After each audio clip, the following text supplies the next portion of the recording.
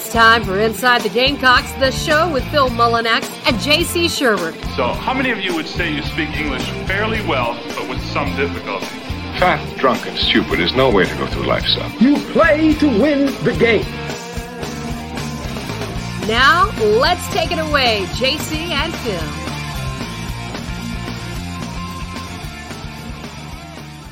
Phil. Phil, we're almost episode 30, buddy. I know it. We're getting there. Powering right on through. I was listening to Keith's Worldwide episode last night, and he's up over 1,000. And I know you, helped start that. Yeah, probably for about the first 400 or so. Yeah, let's see. Well, Keith, that thing ended in summer of 2019 with him. Mm-hmm. And so from this, it's about 3.5 years. He may be at 1,000 by himself, but I'm actually going on today on the Locked on the Gamecocks podcast. After I do this, it's this. I had 107.5 The Game this morning with Bill Gunner. I have this. I have the Spurs Up show following this, and then recording with Keith. So this is the second straight day I've been like media out, I'm like, right. Yeah, no carpool interruptions this morning or anything. No carpool, no car. Yeah, she works from home every day but Tuesday and Thursday, so no carpool day. I do have to get to the post office for Carolina Rise. Welcome into Inside the Gamecocks, the show, by the way, in case you just stumbled upon us. Happy to be here today. We have Chris Phillips at 11:30, and then at noon, hell yes. Hell yeah. Hell McGranahan from thebigspur.com will join us to preview a absolutely massive recruiting weekend at South Carolina. Gamecocks play host to Georgia at noon Eastern time, ESPN on Saturday. First hour is always brought to you by Sydney Searfoss, Caldwell Banker Kane Real Estate, the upstate of South Carolina. 864-414-5271. I memorized the number just for that, because I keep forgetting to make myself a note. My hometown of Spartanburg, Daniel Morgan Avenue. She can help you with all your real estate needs in the upstate. You'll hear the commercial. Please patronize her and her services if you're looking to move to the upstate. As always, remind you, our entire show is presented by Manscaped. We're going to tell you, Phil's going to tell you more about that later. Manscaped.com, promo code BIGSPUR, 20% off and free worldwide shipping to take care of yourself there. All right.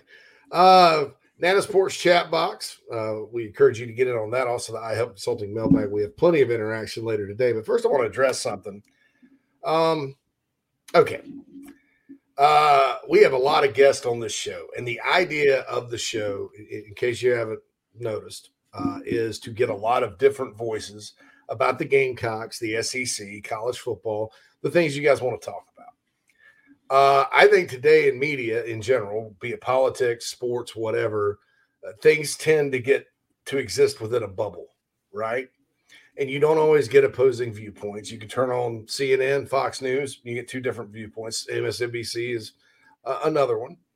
And I think when you're focused on one team, kind of like we are, and then the broader SEC and college football, at times, it can get stale talking to the same old folks. Now, I'm going to say this. In this market, there are different voices that cover the Gamecocks or that talk about the Gamecocks, that are the content creators for the Gamecocks, media members, whatever.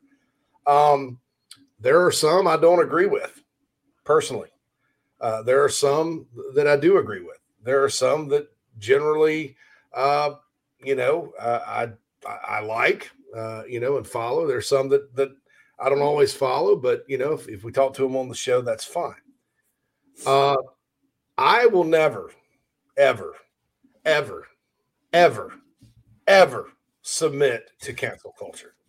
I don't care what little Twitter brigade you have going on. I don't care, if you're tweeting and tagging everybody at the University of South Carolina in it. Go ahead. You tag me, say I said this, tag the University of South Carolina in it, tag Ray Tanner, Chance Miller, Shane Beamer, Lamont Paris, whoever. The new president, whoever you want to, the board of trustees. I don't care. I don't give a crap. I will never submit to cancel culture.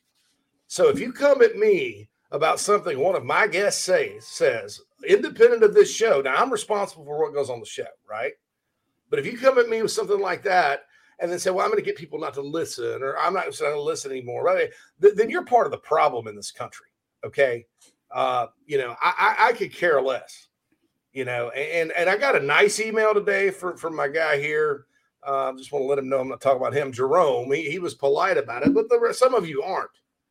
So if you want to come at me, come at me. I'm not going to budge. It's my call completely, along with Phil, who comes on this show and who doesn't. And I have my reasons for every guest I have. Now, if something gets unattainable, if it gets unworkable, that's fine. But I've had a broad enough audience in this market and have for 15 damn years that I'm not going to sit there and let some twit on Twitter tell me how to run my business ever. You can take that to the damn bank. All right. And I hate to get fired up about this right now. Okay. But this is just not going to happen. This is something that in my life, I do not tolerate. I don't do it to others, and I'm not going to have it done to me, particularly when it's not something I've said, when it's totally independent of the show. Okay. If it happened on the show, hey, you got a point. You probably need to edit it or take it out or apologize or something like that. But what happens outside of this show has no concern for me. And you don't have to like this segment. You can fast forward. You can get out of the chat box and come back. That's the beauty of it. This is America. You have freedom of choice, personal choice. But what gets me is when you try to lump everybody under one thing because you're mad at one certain thing one person says. That's not being cool or getting things done or changing the world. That's called being a coward. You are a coward if you do that. If you try because you want to cancel somebody out there, you want to cancel everything that touches them. That's not how this country is supposed to work.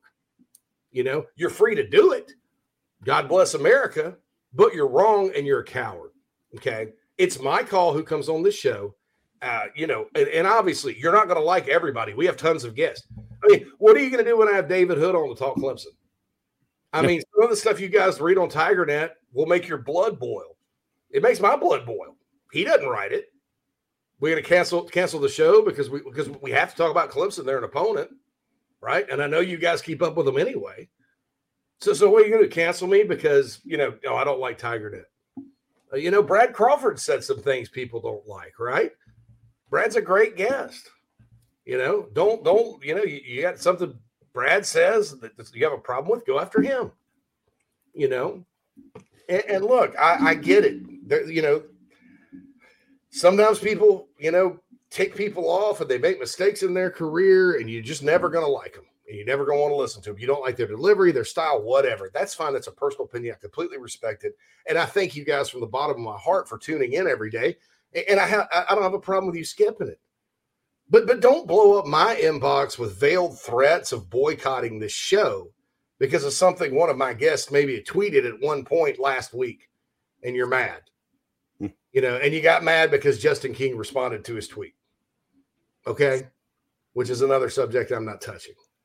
Just don't do it. I don't respond to cancel culture. I never will. I hate it. It makes me sick to my stomach. It's what cowards do. And you guys, I hate to sound like Rocky here as I close this out. It's what cowards do, and that ain't you. Don't do it, guys. Don't do it. And I doubt anybody that actually listens to the show, our chat boxes are probably wondering what the hell I'm talking about. But I doubt anybody that's actually a fan of the show is out there, with pitchforks and stuff. Yeah. But I just wanted to address that off the top. It's my call, Phil's call, who comes on the show. It's not yours. If it gets to be a situation that we have to handle, we will. But I don't monitor what everybody else says 100% of the time. I don't have time to do it. I've got a website. I got this show. I'm on other shows. I have a collective trying to do good things for the University of South Carolina. I don't have time to be a hall monitor, and I'm not going to. If somebody crosses a huge line, right, then yeah, they won't be on the show anymore. But, this to me was you question it. I don't agree with it, but this was not something that was a crazy line crossing or toxic, as somebody called it today. I'm like, or bullying. I mean, all those like nice psychology buzzwords, everybody wraps themselves around because they're weak. Those types of words, those got used. And look, I'm not a part of any sort of anybody else's behavior on the internet but mine. And I take responsibility for it. I took responsibility for it over the weekend when I posted something on Big Spur I wasn't proud of. But the guests on this show are very eclectic. They're different. I like having different voices. I think it benefits you guys. Like in politics, guys, I read everything from Breitbart to The Atlantic. I read the New York Times and New York Post. I read the Washington Post. I read Fox News, CNN, whatever, and I form my own opinions. And you don't have to. You can shut yourself off from any voices that you don't like. But I'm going to tell you this right now. Don't take it out on me. This is my vision for my show, is that we're going to have different voices. There are people that have been guests on this show that, when it was just the Big Spur of my podcast, I didn't really associate with. I don't know them, I mean, I've known who David Cloninger is for 15, 16 years. We used to compete against each other. He was a great guest the other day.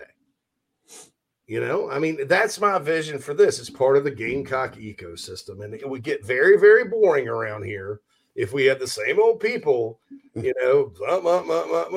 the time. And look, when I did JB and Goldwater, Gene Sapikoff, I think he's one of the worst columnists I've ever read. He stirs the pot. His points make no sense. He tries to connect X to Z to Y and then make this. I mean, I don't know. Maybe the guy's just run out of things to write about. And they had Sapikoff on every Monday and loved him. I never say anything to Jamie about it. So anyway, I just don't come at me with cancel culture. I can't stand it. Anyway. Well, while we're digressing, though, we should address the Brian Breesy situation. And yes, I do want to say condolences. Condolences. Clemson defensive tackle Brian Breesy, his sister Ella has passed, and for those of you that hadn't, heard about it, she was battling cancer, and I'm just very sad that she, passed away. And it's always sad. I mean, we're more enemies on the field, but we're all one state. Brian's a good kid, and he was, during the recruiting process, I knew some people that dealt with him. Always a first class guy, first class family, and you hate to see that happen with anybody. So thoughts and prayers, condolences go out to Clemson football, Brian Breesy, all that. All right, Nana's Porch chat box is alive, as you can tell. Brian says, morning, fellas. Morning, Brian. Xavier says, the X-Man listening for beautiful Omak, Washington today, guys. Clint sends his condolences to Brian Breesy and his family. Mm-hmm. Jeff Fowler, morning, gents. Love JB's rant yesterday on the show. With that, your thoughts on Coach Lindsey, Go Cox, and Semper Fi. As always, what do we say to Jeff Fowler? Thank you for your service, sir. Yes, sir. I think his defensive line needs to get better. I think a lot of these guys have from the previous staff. They were young. I think, you look at Boogie Huntley and his progress and stuff like that. But I think there's an expectation that they're just quite not so far that they just quite have not met through 15 games. I think he's recruiting well. I think he's a great guy, great coach, well liked, all that good stuff. And so that's my deal there. And, I think that, look, Jimmy Lindsey is probably not going to be on the chopping block, unless the defensive line just completely collapses this year.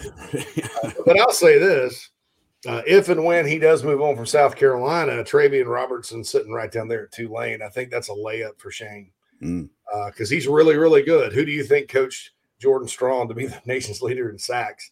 And all those good defensive linemen Georgia State had the other night, with technique and stuff. He actually, Brad Lawing was at Georgia State for a little bit, and then health issues caused him to resign. Travian was his GA, so we all know how good of a technician and coach and recruiter Coach Lawing was. And so I'm not saying that's definitely what's going to happen, because I've been surprised before with coaching hires, and I'll be surprised again.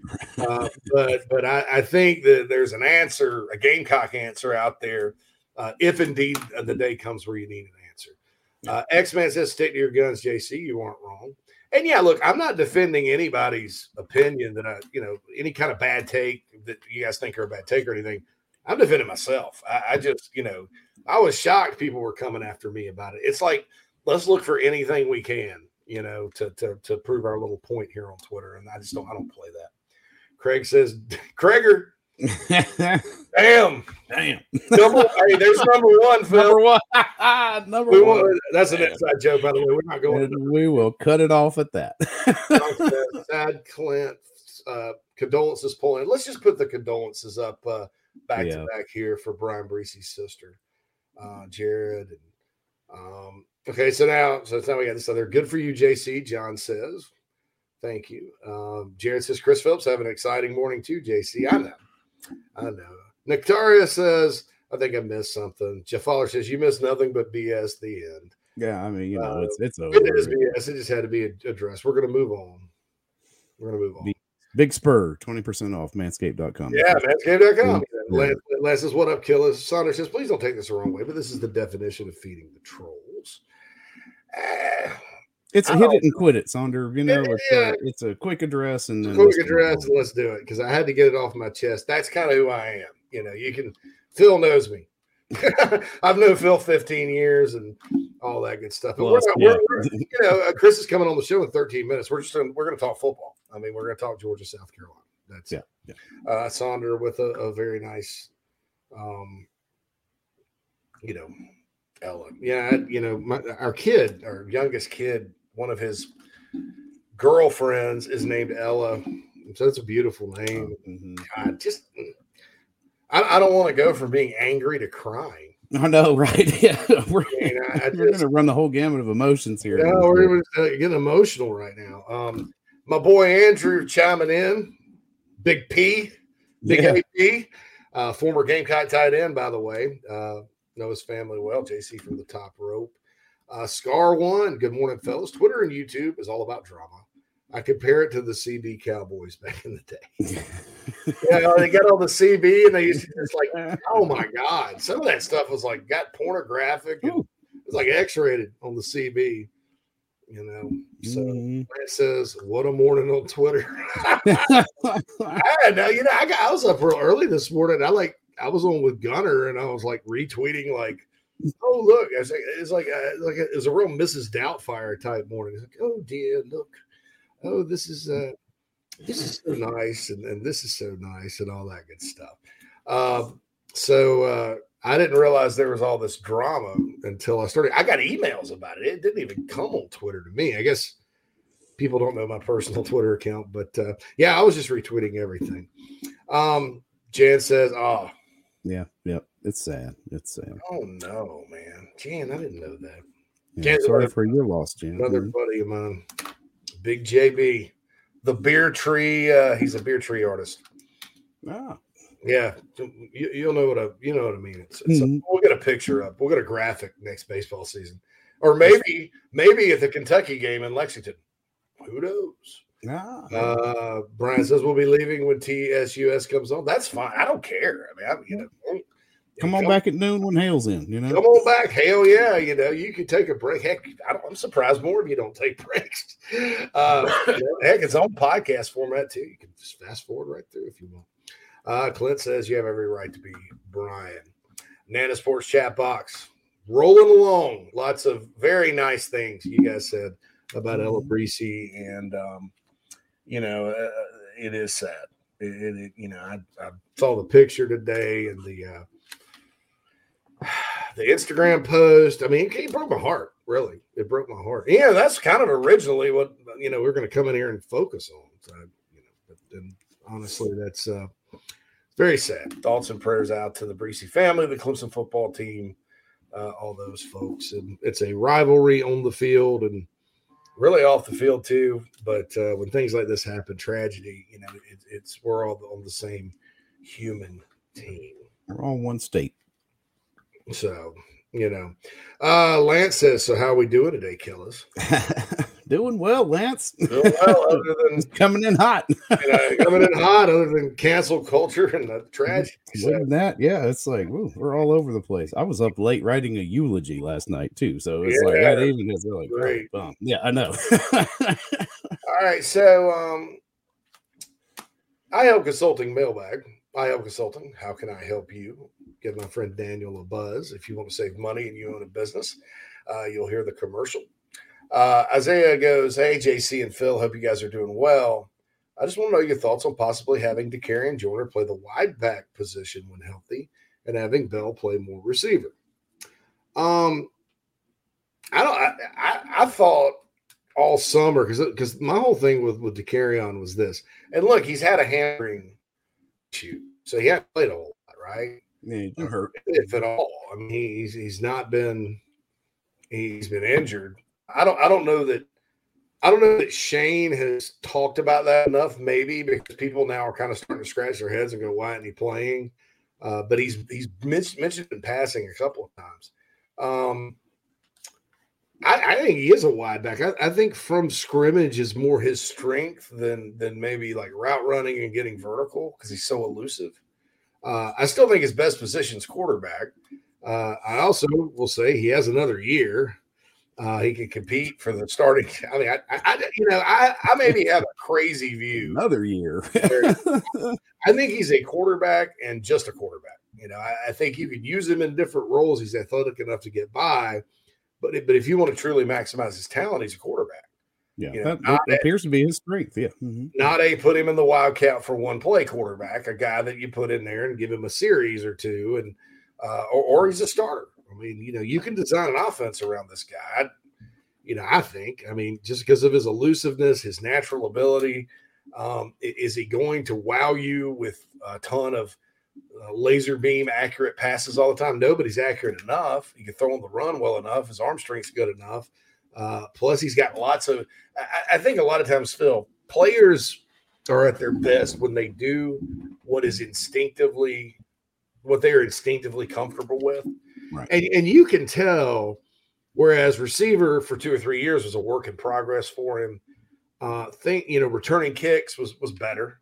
But quarterback, he has a lot of instincts, and you can't just throw him in and say, all right, either hand off or keep it for one play and then take him out. I think he needs to get kind of in the flow of the game and all that. Is he going to throw 9 for 9 or complete every single one of his passes like he did against North Carolina every time out? No, that's unrealistic. But the 2 times he's had game action, like for an extended period of time outside of Charleston Southern, which was, I've said many times, until Eastern Illinois came along last year, Charleston Southern was the worst team I've ever seen Carolina play. He's done well. I mean, think about the second half of the last time Carolina beat Georgia. He played almost the whole second half. And you start thinking about that. Like, this guy's never played. He's going in Athens. It's going to be a disaster. And Carolina never went on a scoring drive or anything, but he completed some passes for some first downs, got it out of the shadow of the Bulldogs end zone. As Muschamp would say, held with the vertical field position. And the vertical field position. Field position. And Carolina won the game. And, had they put somebody back there that would screw things up or turn the ball over or fumble or whatever, Carolina would not have won that game. Yeah, you're not tied. Yeah. Mm-hmm. Biggest win this program's had in a while. So, and then North Carolina was a big win for this program. So when he's played quarterback, things have worked. As far as him playing wide back, the wide back thing, Isaiah, is supposed to be kind of like Debo and move around. With like you mentioned, Jaheim, he's supposed to move around anyway, is my understanding. So I don't know that leads to Jaheim getting more touches at receiver or not. I need to. I don't even know if I can find out like what exactly the designs are there with that, or if there is a wide back. I do know this: your heart's in the right place, your mind's in the right place, because Jaheim to me needs to be out wide a little more, with more targets in the passing game and all that. I mean, I don't remember Debo getting a single target and the first one coming in the second half of a game before. Yeah. And I think this too. I mean, it's almost like deja vu from last year. I said it all last year. Jaheim Bell is not a tight end. Okay. He is not a tight end. He's probably a receiver first and foremost, right? He can play tight end, but he's not a tight end. And even Satterfield said it this summer, he's not a tight end. He's a wide back. Jaheim is not a running back either. No. I think he's a receiver first and foremost. And it's look, folks, it's no coincidence. So Joyner played what's called the F position all year last year. It's no coincidence that when you take Joyner and put him at quarterback, and then you put a guy like Bell over there and a guy like Amarian Brown over there, the passing game got better. I mean, you think about this, Carolina's passing game was, I wouldn't say dominant, but I mean, because they rushed for 310 yards in that game, but it helped. I mean, it allowed them to get off to a good start, all that.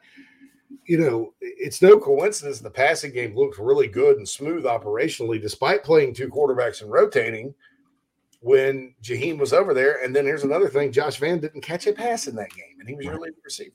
Yeah. So, think about it. Think about it. Jaheim needs to be out more wide. You want to give him the ball, something great. You want to play him at a traditional tight end spot, something great. Super. But he needs to also be involved in your vertical passing game. How about that? I don't think that was a Muschampism. I think vertical field position. He'd always talk about that one. Yeah, vertical field position, definitely. Yeah, when we talked about the punter. It helps with the vertical special field teams, position. All right. Thank you guys for tuning in today. Nana's Porch chat box is blowing up.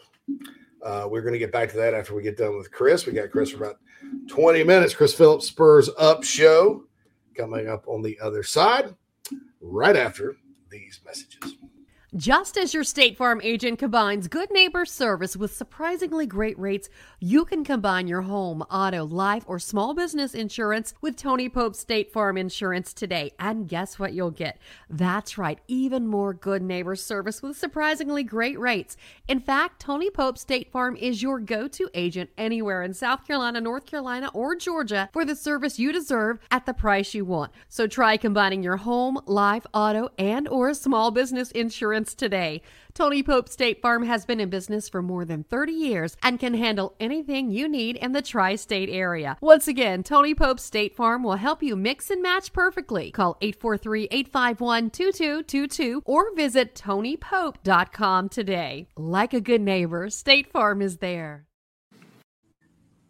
If you're a listener, I feel strongly that if you're in the upstate and are in need of real estate services, Cindy Searfoss is your go-to person. Searfoss of Caldwell Banker Kane can help you with any of your realty needs right there in the upstate of South Carolina, Greenville, Spartanburg, Anderson, Oconee, Pickens, wherever you are. Cindy can help you with that. She's married to a diehard Gamecock fan, has been in the upstate for more than 35 years. Right there in my hometown of Spartanburg, Daniel Morgan Avenue. Contact Cindy, 864-414-5271, or email csearfoss, CSEARFOSS, at cbcaine.com, CBCAINE. That's Cindy Searfoss, a proud sponsor of the Inside the Gamecocks podcast.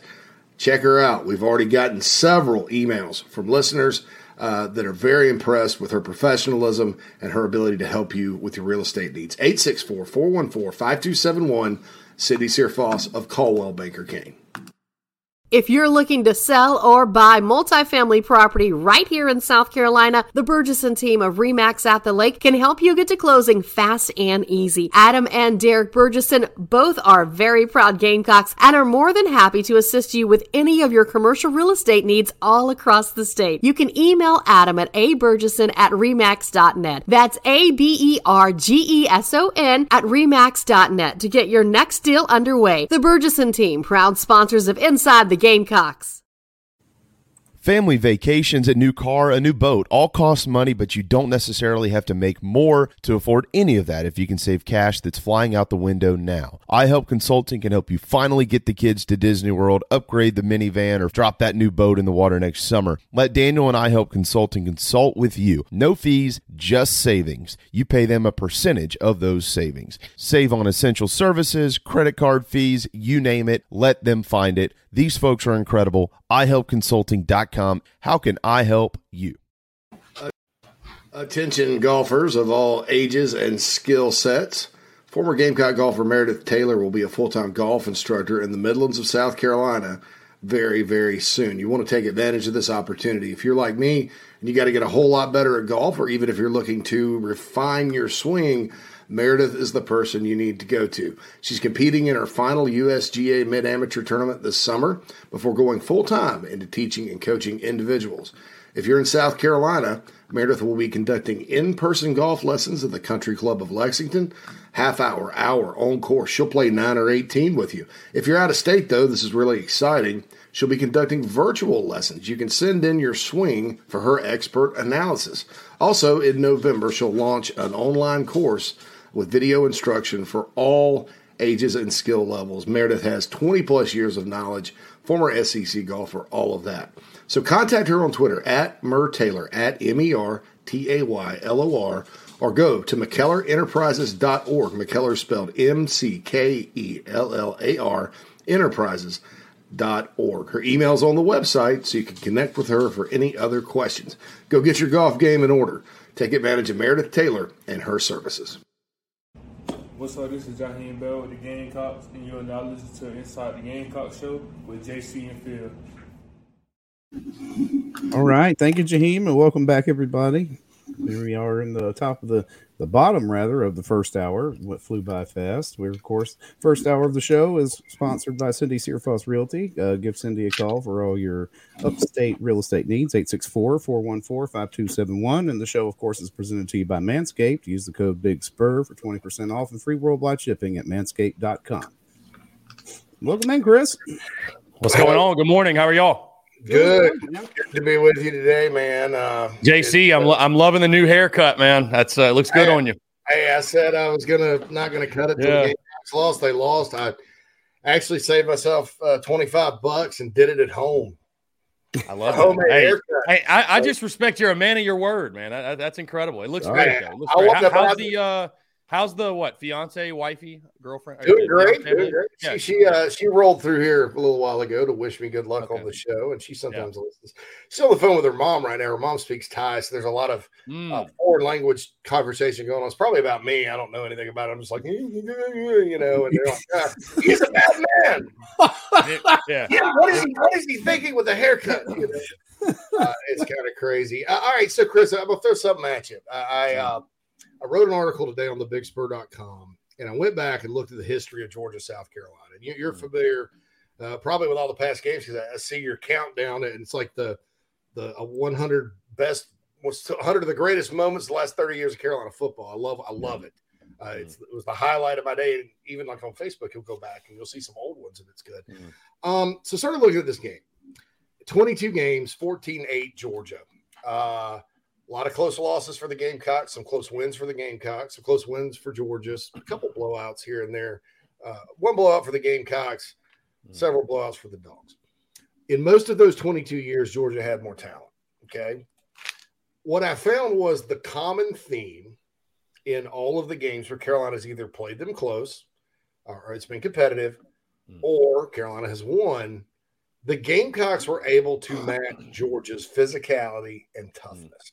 And that's like 2008 when Carolina lost to freaking Vanderbilt the week before, came back, played Matt Stafford and those guys 14-7 at home. That's 17-15 Spurrier's first year. That's you kind of look and you're like, and this game traditionally has been a war. You know, you turn on South Carolina, Georgia the first couple of weeks to watch SEC football because that's what it was. It embodied it. A lot of pad popping. I still remember sitting in the north end zone in 16. Dondrell Pinkins, the Gamecocks are driving after blowing a 2016 lead. And I think it was Greg Blue hit Pinkins so hard you could hear it from where I was sitting. And that's what Georgia, South Carolina is when it's good. I think even look at the game Carolina won in Athens. In 19, Carolina matched their physicality. I think that's a big key for this weekend because when they don't match Georgia's physicality, they usually get boat raced. And I think that's probably an understated key. We've talked about X's and O's and all that, but I think that's understated. You got to go out. You got to man up. You got to play tough. You got to play big boy football this weekend. Yeah, JC, I was actually going to bring that up, too. I'm glad you do. I saw your article on thebigspur.com, and I totally agree with you. Physicality, especially on the defensive side, right? You think, I mean, I know we had that 35-7 game in 2012. I think a 2011 really high scoring, but a lot of these games in the series, especially when they've been close, have been those low scoring, like you said, like just nasty SEC battles in the trenches. I mean, I think back, when I first started watching the South Carolina Georgia series intently as a diehard fan was 2003. I think that was my first real South Carolina Georgia game, remembering the game vividly. 2004, you bring up heartbreaker. I mean, an absolute heartbreaker. But, even in Spurrier's tenure before they were beating them, 05, right, was a really, really tough game. Yes, I mean, there's been physicality for sure over the years, and where you've seen that kind of get lost, you've seen the scores inflate, right, especially on the Georgia side. So I agree with you 110%. We've preached it the first 3 weeks of the season. Georgia State, you need to be physical. You knew what they were going to be all about. Arkansas, heck, we know what they're all about. Georgia's just going to be more of the same, and I think at an even higher level. So, listen, I'm sure that's the emphasis in the building this week is just win the battle at the line of scrimmage, win the battle at the point of attack, and be the more physical football team and simply put line up and whip the man in front of you. Because, I look at Stetson Bennett's passing statistics right now and over 300 in the first 2 games. But I still, when I think of Georgia football, I think of line up in the I formation, run it down your throats. And, you have to think they're sitting there in the film room this week thinking that's a matchup they can obviously exploit and win. So I do agree with you, JC. I love the sentiment of your article. When you look at this South Carolina Georgia series, again, there have been times where it's been high score. Hey, 2014, right? That was maybe my favorite game in the series in regards to just an overall entertaining football game, watching Spurrier do his thing and, Carolina and Georgia go back and forth. So but most of the time, like you mentioned, it is physicality. It is getting after each other's throats, and it's an all-out war. And, that's what you hope to see in this game on Saturday. Yeah, bring it back. Even in that game, too, it wasn't South Carolina's defense obviously left a lot to be desired. But, you kind of look at it, Brandon Wilds goes off left tackle for a 25-yard touchdown run, and then the game came down to a 4th and inches. The game came down to a 4th and inches. That kind of summarizes Carolina Georgia. You got to man it up against these guys. Georgia, that's the DNA of Georgia's program. They sometimes they haven't been good. Okay, we'll be honest. Over the years, Georgia sometimes isn't very good, but they're always going to bring their lunch pail. They're always going to be physical, and like you said, they're always going to try to run the football. That's kind of who they are. I think this year they've done a pretty good job of being balanced through 2 games. And I kind of felt the same thing about last year. I think Todd Monken's adjusted some things without getting away from the base. But you're right. I think Carolina's going to have to step up on the defensive line and play big boy football this weekend. I think the linebackers, safeties, corners, whoever. I mean, they're going to have to play. And it's a great – I was just going to say, JC, it's a great week to challenge those guys. You know what I mean? We give critical analysis and takes and opinions, and the statistics say what they're going to say. And bottom line is statistics don't line up well in this game. But if I'm those defensive coaches, especially on the defensive side, if I'm those guys in the building, it's like, dude, you were rated what you were rated for a reason. You were recruited here for a reason. Georgia wanted you for a reason. Like, let's go out and prove it. You know what I mean? Like, Maybe try not to be defined by what the first 2 weeks say. I know that's tough. I mean, listen, Georgia's got their guys, and do I love the matchup? No. Am I going to make a prediction on it? No. But if I'm those guys, I'm challenging that defensive front, man. Like at some point, mute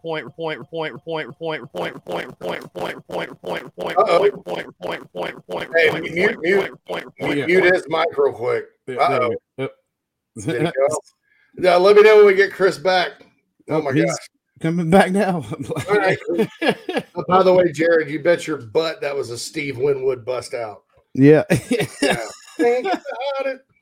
Hey, you didn't see nothing yet. I can get the Steve Winwood going. It's going to be awesome. Both of my daughters attached to that song. It's got a nice beat to it. Awesome, think about it. It makes you feel good.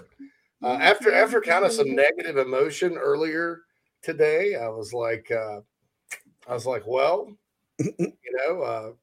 it's good to kind of get the Steve Winwood going, if not in your voice, in your heart. That's right. Yeah.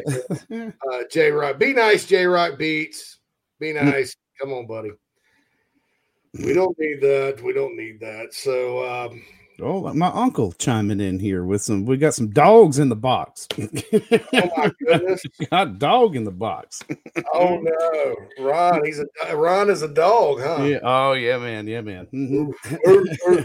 Hey, I was on and we'll have Jordan Hill from Dogs 24/7 tomorrow. Mm-hmm. I was on this podcast yesterday. I didn't realize it was live. He did it on StreamYard, and they had a chat box, and I'm glad I didn't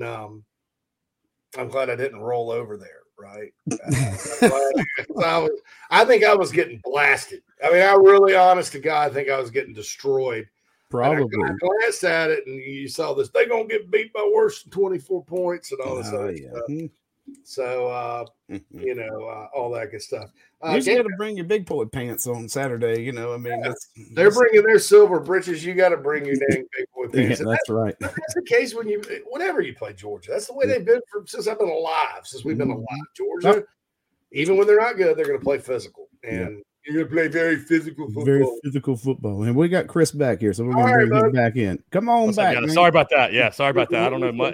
Last 2 times or so I've been on StreamYard. It is just, I don't know, just kind of bugged out on us. But I thought you put some kind of EDM filter over it or something. Dude, I don't know. Technology's great until it isn't. So right. Now, you mentioned the Muschamp hackers. This week, that's why you sounded like Max Headroom there for a while. I was like, duh, duh, duh, duh. Yeah, trying to do my best rendition of Sandstorm. Yeah, exactly. You're right. Yeah, exactly. All right, so you mentioned Stetson Bennett. Do you think he, you hear the term belief with him sometimes, and then you hear some things that sound like disbelief. I mean, even up to the championship game last year, their fans and a lot of media were calling for JT Daniels. JT Daniels, to me, had a good game against Carolina last year. Probably not that good, especially seeing as how West Virginia's off to such a great start. It's a bit. How do you kind of counteract him? What would you do if you're Carolina to disrupt the short passing attack that they have? Because they're going to hit you short, they're going to hit you long, and they're going to try to throw it to Bowers and let him break tackles and go to the end zone. So, how would you kind of defend him and try to disrupt what they do on offense? Yeah, we talked to Anthony Treesh about this yesterday, JC, of Pro Football Focus, and I guess he presented an interesting question as well. Is would you sell out against the pass or against the run when it comes to Georgia? Because my mind immediately goes to, again, the physicality and winning the point of attack and stopping the run, but they have thrown the ball so well that I don't know that you can do that. Do you almost need to more so defend against that pass because they will nickel and dime you to death, and that's kind of what Stetson did if you look in that first game against Oregon. I think a lot of stunts and twists up front. I mean, you got to get pressure. You got to make him uncomfortable. If you allow him to sit back there 7-on-7, just pick you apart, it's going to be a really, really long day. I mean, bottom line is this. You need Georgia to not be at their best. I mean, the Dogs just can't be as sharp as they possibly can play because I think there's only one team in college football. People think I'm beating up on the Gamecocks when I say that they have no shot if Georgia plays their A game.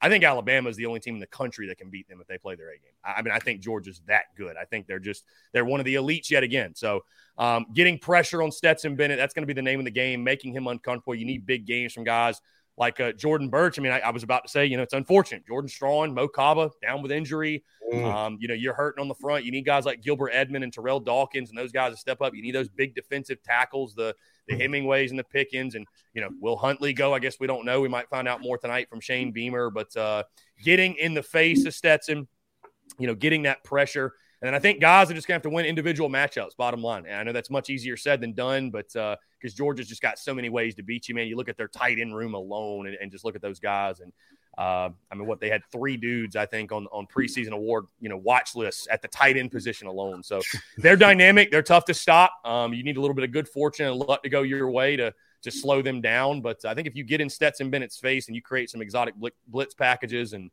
I'll be curious to see how Clayton White attacks them. I think you have to be on the attack, though. I don't think you can let them nickel and dime you to death. So I'm not saying, send all 11 and just roll the dice, but I think you need to be the aggressor and on the attack and hope that Georgia, is willing to make a mistake or two. Mm-hmm. Talking with Chris Phillips, the Spurs Up Show. I'm going to give myself credit here. I told a lot of Gamecock fans this because Carolina lost him in recruiting, Warren McClendon. And they were like, well, he'll never play at Georgia. He's just going because of his family, whatever. I got a good look at it. I was like, now that kid's probably going to start for 3 years. And lo and behold, there he is. He's going to, I think, be matched up with Burch, maybe Edmond, depending on which side they go. Jordan Burch, to me, there was some talk about him in preseason. And he wasn't completely healthy. And I think actually through 2 games, unless this is going to sound crazy, I was concerned we were going to see the Jordan Burch we've seen in limited action the last 2 years, I think he's played all right. I think he's played physical. He's played fast. He's made plays. He's had sacks. He's had tackles for loss. Your kind of take on his what he's done so far through 2 games, with the understanding that he needs to even take it up. The whole team really needs to take up another notch this weekend. They need him to go out there and really, like you said, win his individual battles and be disruptive and start becoming who a lot of folks thought he was going to be. No, listen, I've loved what I've seen from Jordan Burch, especially last week. What do you have? 2 tackles for loss, a sack in that one. And, I was going to say, I know he had a missed tackle or 2, but the entire defense did. So everybody on that end needs to raise their level. And it's not exactly easy tackling guys like Rocket Sanders and KJ Jefferson and those boulders of players, if you will. But, listen, I was critical of Burch in the preseason. And the only reason I was is because we expect so much of him and the ceiling is so high and we know what he's capable of. And so I think last week was a great step. I'd like to see him do it yet again against elite competition. You saw kind of glimpses of what he can be. Again, he needs the other guys to help him out. There's 10 of the dudes on that defense that, everybody I think would agree needs to level or raise their level of play.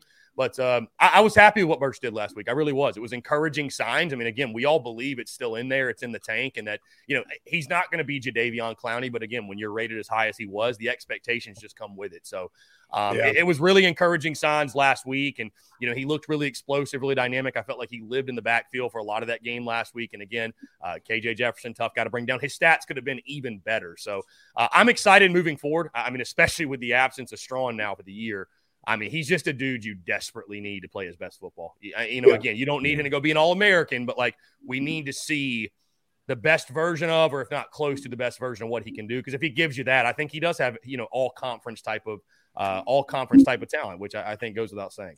I think he could take a step this year if he let's say he has a big game this weekend and the light starts to really come on and he's one of the star players on the defense. I think he could go, all conference consideration this year. And if he elects to come back next season, could really be something special. I always kind of felt he needed to develop. And, he had in 2020, he had COVID for a long time and missed a lot of time. It was such a weird year. But good to see him. I mean, you weren't the only one in the preseason that was concerned. I mean, to be honest, it was Tony Morrell on the Big Spur wrote something about it. I mean, it was kind of common knowledge, and some of my contacts indicated the same thing. But I think in game action, he's done really well. Gilbert Edmond, here's a guy they took in recruiting at the end. Flipped him from Jeff Scott in South Florida, who I think had him committed for a day, from Fort Pierce, Florida, which is where Khalil Mack comes from. I don't know why people don't recruit Fort Pierce better, because Khalil Mack went to Buffalo before he went to the NFL and was one of the best players there. I kind of like what I've seen in the limited action he's been in, but I also kind of like to I kind of have an affinity for 6'5", 260-pound long arm DN. So I wanted to get your take on him and how he's going to hold up out there against the Georgia Bulldogs. No, I think he's a solid player. I mean, again, like you said, tons of upside, really long kid, 6'5", 250. So you like those bigger body dudes. Like you said, those long physical DNs kind of reminds you of the Devin Taylors back in the day. Maybe not to that level, but some of the guys we had back in the early 2010s that I've talked with Coach Brad Lowing about so many times. And Brad Lowing, actually, when I talked about him a couple months ago, we mentioned Gilbert Edmond, and he was a guy that he was looking forward to seeing this season. Felt like he, from going out to practice, was a guy that stood out. Wasn't sure quite the impact he was going to make, but felt like he was a guy that could make a positive impact on this football team. So you like the size, you like the athleticism. Again, like you mentioned, Fort Pierce, Florida, Westwood High School. I think the upside is there. Now it's just about putting it all together and putting it together on the field. I know he's got 2 tackles for loss early on this season, but we will learn a lot about a lot of different dudes in this game against Georgia. And that's what's been so intriguing, JC and Phil, about early in this season is this first 3-game stretch wasn't going to, I guess unless you lost to Georgia State, I was going to say wasn't going to define your season necessarily. There's no shame in losing to Arkansas and Georgia, but I think what it's serving as is giving everyone a very, very realistic view of where we are. And for some folks, a dose of humble pie, if you will. There's just no other way to put it. So, I'm excited for Edmond. I'm excited for Terrell Dawkins. I'm excited to see what Burch does. obviously we all want to see more out of the defensive front, the defensive line. I talked about that, and the numbers speak for themselves. 200 yards rushing against Georgia State, 295 against Arkansas. You can spin that however you want. Defense is on the field too long. End of the day, that's just what the numbers say you are. So you got a great opportunity and a great challenge this weekend. But, Gilbert Edmonds, one of those dudes that, what his ceiling is, I don't know. But I think he does have a high one. And, again, you love that length and that explosiveness and athleticism off the edge. So, listen, it'll take him, Birch, and that entire crew to slow down Georgia. And, we'll see if it's enough when the clock's at 0. Yeah, like 2020, Carolina's playing Kentucky at the end of the year. And it's like, I think Gilbert's grown about 2 inches since he's been here. He's a freshman that year. And you look out there and you're like, well gosh, there's Gilbert Edmonds playing linebacker. He and Darrell Ware and Ernest Jones were the 3 linebackers against Kentucky. That 2020 Kentucky game just feels like such a blur. Because I think what we took like 45 players with us. It was just like Shane News broke that night. I remember broke right after that game. And so you knew who the coach was going to be right after that. So, you see what happens there. All right, so the big debate this week on offense. Do you try to establish the run and beat Georgia at their own game?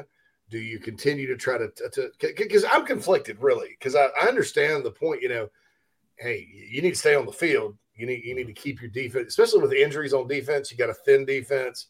It's not going to be terribly hot, but it'll be a day you can get some fatigue, especially against these guys. So I think there's a need to stay on the field. There's a need to run the football and keep Georgia honest. I think the question is, can you? And I think you look at the teams that have scored against Georgia, there's really been one, and that's Alabama, and they threw it over the top of those guys and mixed in some runs here and there. Now, South Carolina's system is different. It's not an RPO deal, but I can see both sides. I just want to get your take.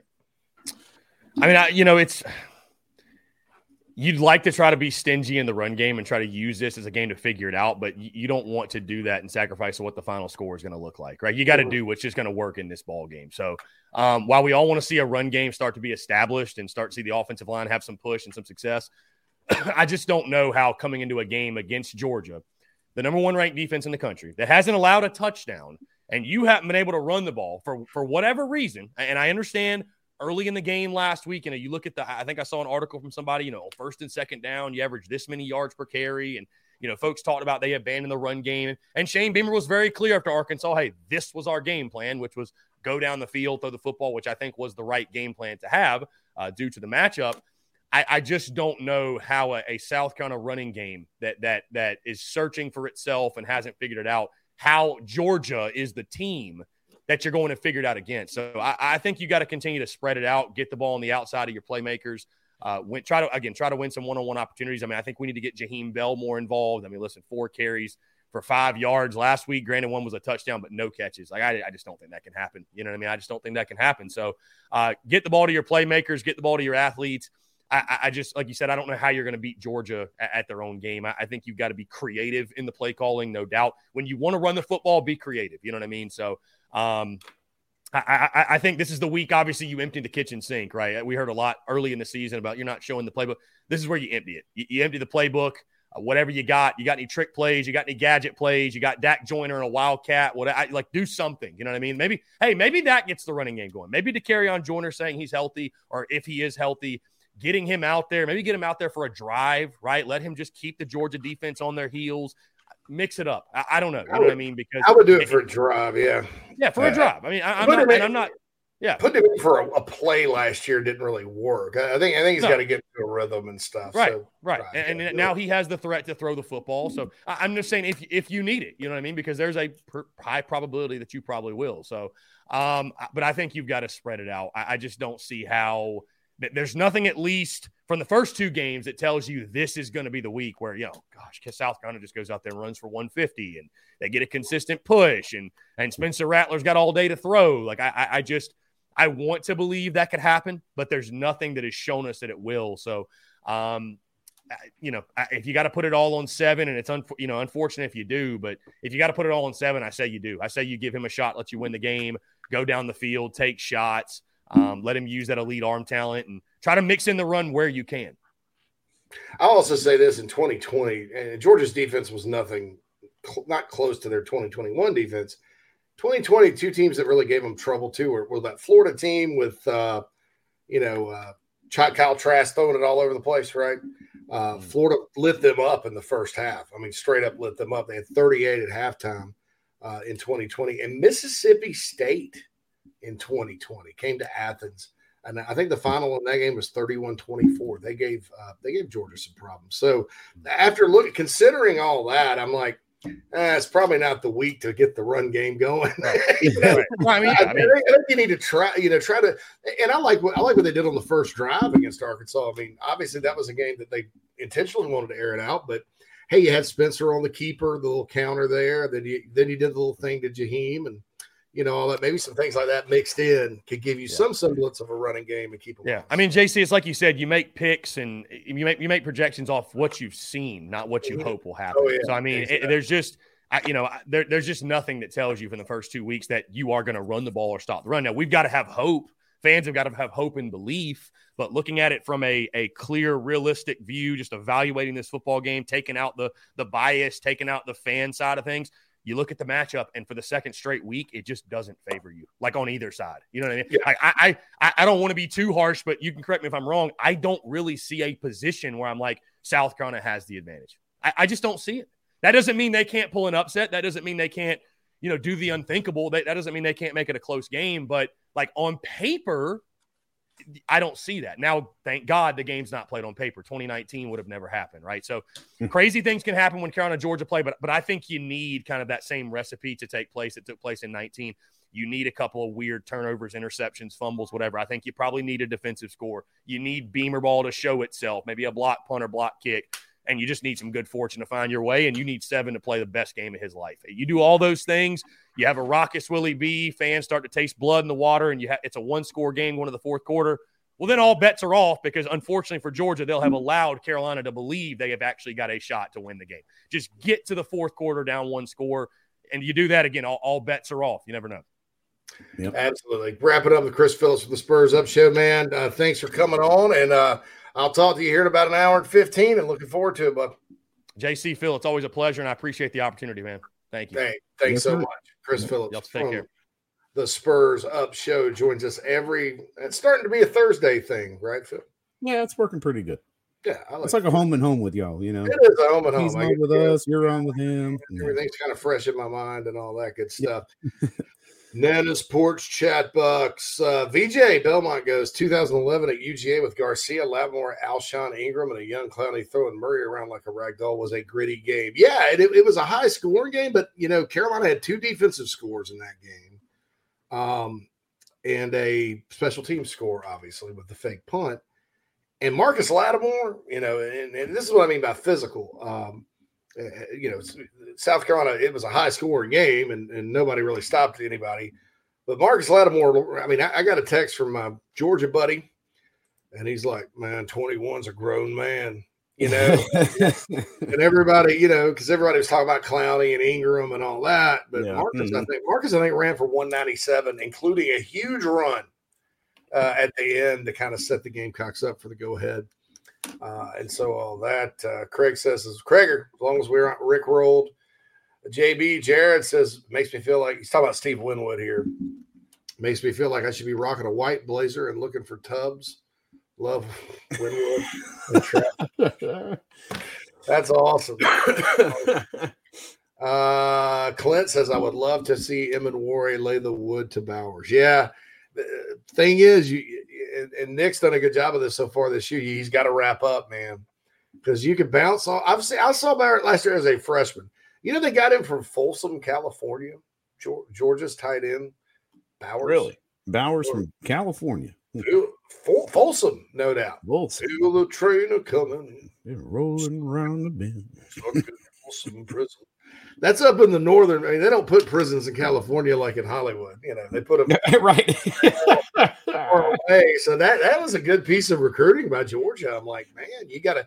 And then the other tight ends from Vegas, and I was like, wow. Yeah. So anyway. Clint Emanwari has got to wrap up because you'll bounce right off that guy. He'll break 2 tackles, and the band's playing "Glory, Glory" for old Georgia. we got to step aside and take a break. It's very exciting coming up because there's more going on than just playing on the field this weekend. That would be recruiting. It's a huge, huge recruiting weekend. Huge. Gamecocks, including five-star Nick Harbor coming in.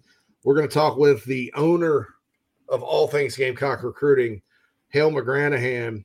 Hale, yes, coming up right after these messages. If you're a listener, you know I feel strongly that if you're in the upstate and are in need of real estate services, Cindy Searfoss is your go-to person. Searfoss of Caldwell Banker Kane can help you with any of your realty needs right there in the upstate of South Carolina, Greenville, Spartanburg, Anderson, Oconee, Pickens, wherever you are. Cindy can help you with that. She's married to a diehard Gamecock fan, has been in the upstate for more than 35 years. Right there in my hometown of Spartanburg, Daniel Morgan Avenue. Contact Cindy, 864-414-5271, or email csearfoss, CSEARFOSS, at cbcaine.com, CBCAINE. That's Cindy Searfoss, a proud sponsor of the Inside the Gamecocks podcast. Check her out. We've already gotten several emails from listeners that are very impressed with her professionalism and her ability to help you with your real estate needs. 864-414-5271, Cindy Searfoss of Caldwell Banker Kane. If you're looking to sell or buy multifamily property right here in South Carolina, the Burgesson team of RE/MAX at the Lake can help you get to closing fast and easy. Adam and Derek Burgesson both are very proud Gamecocks and are more than happy to assist you with any of your commercial real estate needs all across the state. You can email Adam at aburgesson@remax.net. That's ABERGESON at remax.net to get your next deal underway. The Burgesson team, proud sponsors of Inside the Gamecocks. Hey, man, are you sick and tired of your business computer guy? Yes, he takes forever to call me back and doesn't always respond to the requests. Yeah, same here. I'm paying him good money. I constantly have issues, and I'm worried he's not backing up my network and securing it properly. Oh, I feel that, man. My head hurts, but I have a good lead on a good idea. I'm calling your boy Matthew Odom today from Heritage Digital. Heritage Digital is an IT firm that specializes in making sure your IT network runs like a dream. If you have 1 or 500 employees, it doesn't matter. They do it all for one monthly fee and have clients from South Carolina all the way to California. Yeah, I heard that monthly fee's low too, so I don't know why I didn't even think of that. Do you have 843-699-1001 as Matt's contact number? Yeah, man, I sure do that. Or you can go to heritagedigital.com. Man, I hear they do a no-cost assessment. Boy, this will help me. Yeah, I bet. I'm getting on that and encouraging everyone else to do the same. Heritage Digital, 843-699-1001 or heritagedigital.com, a proud sponsor of Inside the Gamecocks, the show. Family vacations, a new car, a new boat, all cost money, but you don't necessarily have to make more to afford any of that if you can save cash that's flying out the window now. iHelp Consulting can help you finally get the kids to Disney World, upgrade the minivan, or drop that new boat in the water next summer. Let Daniel and iHelp Consulting consult with you. No fees, just savings. You pay them a percentage of those savings. Save on essential services, credit card fees, you name it. Let them find it. These folks are incredible. iHelpConsulting.com. How can I help you? Let's say you need catering, you need a food truck, you just need to get some delicious food to feed some people. Nana's Porch is the place for you. I've known Chris, the owner, for years now. They helped with the Big Spur Golf Tournament, catering it. It was delicious. I highly encourage you to go visit nanasporch.com. That's nanasporch.com right now to take a look at their services, their menu items, everything you may need for your event, the professionalism, the food, the taste. It's unrivaled in this space. 336-259-7550 is the phone number. Or again, go to nanasporch.com. We talk about them all the time. They sponsor the chat line here on the podcast, but wanted to tell you about it right here, straight from JC. Tell them JC sent you, and please support this Gamecock-owned and operated business. Also a proud sponsor of Inside the Gamecocks, the show. Yep, time to get back to the show. Shoot. All right, my man. All right, welcome back, everybody. Second hour of Inside the Gamecocks is brought to you by the Burgess team at Remax by the Lake for all your commercial real estate needs, as well as, of course, the show sponsor is Manscaped.com. Promo code Big Spur for 20% off and free shipping at Manscaped.com. And we are joined now by Hale McGranahan of TheBigSpur.com. Welcome in, Hale. What's going on, fellas? How are y'all? Great, man. Doing well, man. You're looking busy. You're pretty busy this weekend or this week, huh? All right, Hale. So obviously it's a huge recruiting weekend. We spent most of the time this week just kind of breaking the game down. I think it gets lost that there are going to be a lot of talented players on campus this week, led by Nick Harbor, the 5-star from DC. And my understanding is Big Tree Babalade and Desmond Yu, I still haven't gotten that name down, are going to be there too. Two committed kids from that area, and a lot of 2024s and all that good stuff. So just kind of take us through it and, kind of mention some of the players that are going to be in and, what kind of impact you think, not necessarily a big game, but a big crowd and big atmosphere will have on some of these guys. Yeah, you mentioned Nick Harbor got his official visit coming in Fridays when his family's set to get into town, and he'll stick around through the weekend. Obviously, be at the game Saturday, and he won't be the only official visitor. Jatavius Shivers, the big offensive tackle commitment from Eureka, Georgia. He's set to have his official visit this weekend as well. And JC, obviously, you mentioned some of those other DC area guys who are going to be down here. And, Grayson Howard's coming up again from Jacksonville for like the 5,000th time since he's started taking visits to South Carolina. And he's probably as involved as a recruiter as there is around South Carolina football right now. Obviously, the guys who are paid to do it on staff are the pros and all that. But Grayson Howard is certainly taken the bull by the horn, so to speak, and really embraced that aspect of being a guy who's committed to Carolina, and he's a natural type of leader. So he's going to do that type of stuff and make sure that he can do all he can to get other guys to join him in that class. And as far as some of the others who are going to be in town, Cameron Upshaw, another committed guy who's going to be making his first visit since this summer, since his official visit in June. Josiah Thompson's coming in from Dillon, the 2024 offensive tackle, who's a national level recruit that has been to Carolina several times. And as most folks are probably familiar with Dillon and South Carolina football, it's an area that's usually pretty good to the Gamecocks, and I think a little further down the road it could prove to be fruitful once again. Mari Adams, another in-state lineman, 2025 guy who's at Lake City now. He started at Central Pageland as a freshman and moved to Lake City with his family because his dad's a basketball coach. He's the boys' basketball coach at Lake City. So they're now he'll be back, and South Carolina's in a really good spot for him, and still the early stages of his recruitment, but a guy that they'll have a seat at the table, if not be the team to beat till the end. Devin Smith, linebacker from Brunswick, Georgia, guy who came to camp in the summer and picked up an offer at camp, and he was at the Georgia State game. He came to one of the cookouts in the summer. So clearly a guy who likes Carolina, and I think the interest is pretty mutual as well. So those are some of the top guys. Jaden Perlette, another 2025 linebacker from Buford, Georgia, is going to be at the game. Buford produces a lot of high-level guys, and there's another one. And I didn't want to write a whole lot about this guy who's from Buford in the summer when he showed up for a visit. He got an offer in May, but he's just now a freshman, so they offered him as an 8th grader as a defensive lineman who's in that pipeline at Buford as well. And I'm scrambling because I prefaced all that and forgot his name as I'm saying it. Bryce Perry Wright, 2026 guy who he's already got an A&M offer as well. So I think folks around here think he's going to be a national level guy as well. And, some other guys from the state of Georgia are going to be coming in to watch this game, in addition to some of those names that I just rattled off. So it's going to be a very busy weekend for these coaches on the recruiting side as well. Is Cam Pringle coming in this weekend, to your knowledge?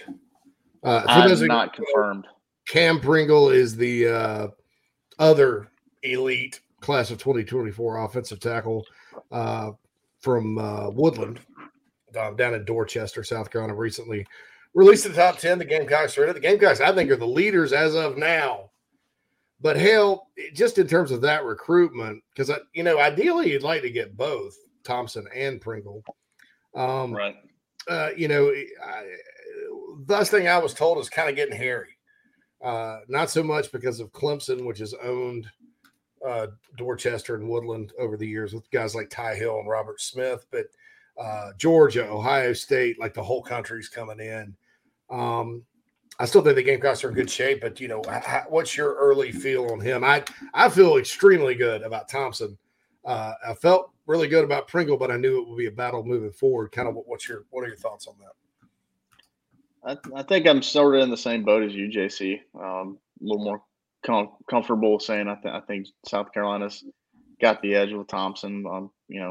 Again, both national level guys, and they're going to have a bunch of folks coming after them, including the other team in the state. So it's going to be a challenge just winning the in-state angle. Then when you factor some of those other schools in, like Georgia. I mean, Pringle went to the Georgia-Oregon game to open the season instead of coming to Williams-Brice to watch Georgia State play Carolina, which, frankly, I probably would have done the same thing if I was in this position. But we'll see. I'm not sure what he's got planned.